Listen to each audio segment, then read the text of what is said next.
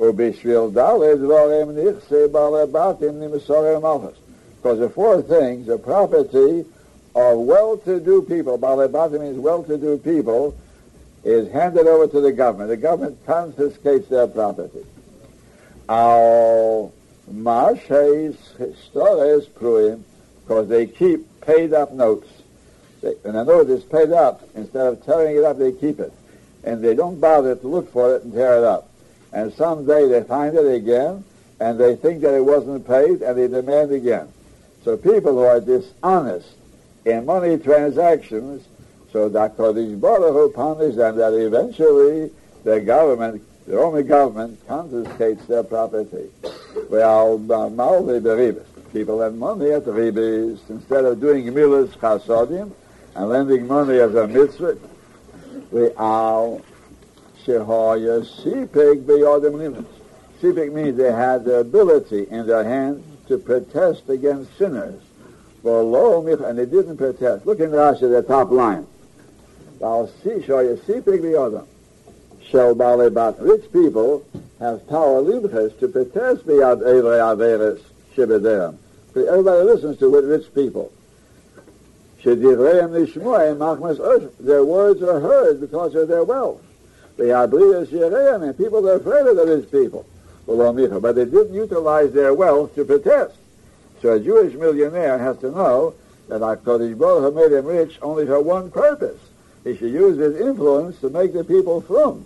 And if he keeps quiet, he himself is a bad example even more, so he is going to end up the end. For sooner or later, he or his children will end up as paupers. Back to Gemara. And those who promise tzedakah in public, they make big announcements of giving so-and-so, and they don't give. So HaKadosh Baruch Hu punishes them that they lose their money. Say up to here. Omarav Bishvil Albo Dvorim, because of four things. Nichse Balabatim Yeitzim Litinyan. The property of wealthy people goes down to destruction. Al Koiv Shei Schal Sochir, because they keep back the payment for working people. They don't pay the working men. It means they pay them later. They postpone, even though eventually they do pay. But it's an obligation. The man works by the day or by the week. He needs the money. And those who deprive, they rob the pay of the working man. They don't pay him at all. They throw off the yoke of their government taxes from their own necks. They put on other people. And some people, because of the influence, are able to get out of paying taxes. Let's say when there are taxes allocated to a Jewish city, they have to pay such a certain sum. So these wealthy people squirm out of it because of the influence, and they put the main burden of the tax on the rest of the people. The al-gasus ruach, and on arrogance. Gasus means greatness of spirit, arrogance. The gasus ruach canary kulam. And arrogance is more than all the other things combined. Arrogance is the worst thing of all. But he wants to end up with a good note, this perek. With people of humility. The humble ones will inherit the earth, and they'll enjoy great peace. How does Hayoshan say that?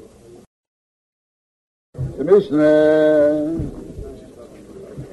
Lulav Hagozu. When you say Lulav, it refers to all the meaning. For meaning, if it's stolen, the hayovish, or if it's dried up, it's puzzle. Now, what dried up means, we have to see. But right now, we're learning the general statement. Stolen or a dry lulav is puzzle. Shelah Shelah, it comes from an Aveda Zorah tree, which is also Bahanoeh. The Shelir Hamidachas, it's puzzle. Now, the idea is these places are not merely also Bahanoeh, but it's a mitzvah of the Torah to burn them. And anything that's mechuyev to burn is considered that even right now it's ketuse michtishueh, like it's chopped up into ashes already. So therefore you can't take ashes of a lulav. It's the same as ashes. Since it's mechuyev to burn it, So therefore we say it's ketuse michte shiure, is like the measure that you're supposed to have for a lulav is not enough because it's chopped up into little pieces of ashes. Niktem roisha, if the tip of the lulav is broken off, or nifritzu olav, or the leaves are broken off. Now what that means, leaves broken off, the two perushim. Posel. Rashi learns, it's broken off, they're pulled off entirely. They're loose, it's posel. And on this, all right, that's all.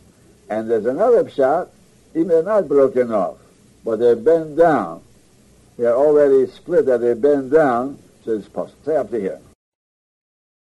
Nifridu olav, if the leaves don't hang down, only they spread out away from the shedra of the lulav, they spread out, it's kosher. Rabbi Yehuda Eimer Yagdenu Milmaila, he says, L'chatchila, you have to tie it up. Now how much the chiyuv is, we'll soon in the Gemara. But he says you have to tie it up and not let the leaves of the lulav branch out on the sides. Sine harabalzel ksheres, palms from harabalzel, a certain place of kosher. The chiddush is, even though these palms have short leaves, and the tip of the leaf below doesn't cover the base of the leaf above it, and so in some places the lulav itself is exposed, still it's kosher. Lulav sheyesh bo shlosha tfachim k'dei lenanei kosher. A lulav that has 3 tfachim length, k'dei means enough to shake it is kosher. The Gemara explains it means it has to be 3 tfachim length plus enough to shake it. How much you need to shake it? Another tefach. So the lulav has to be 4 tfachim minimum. Say that.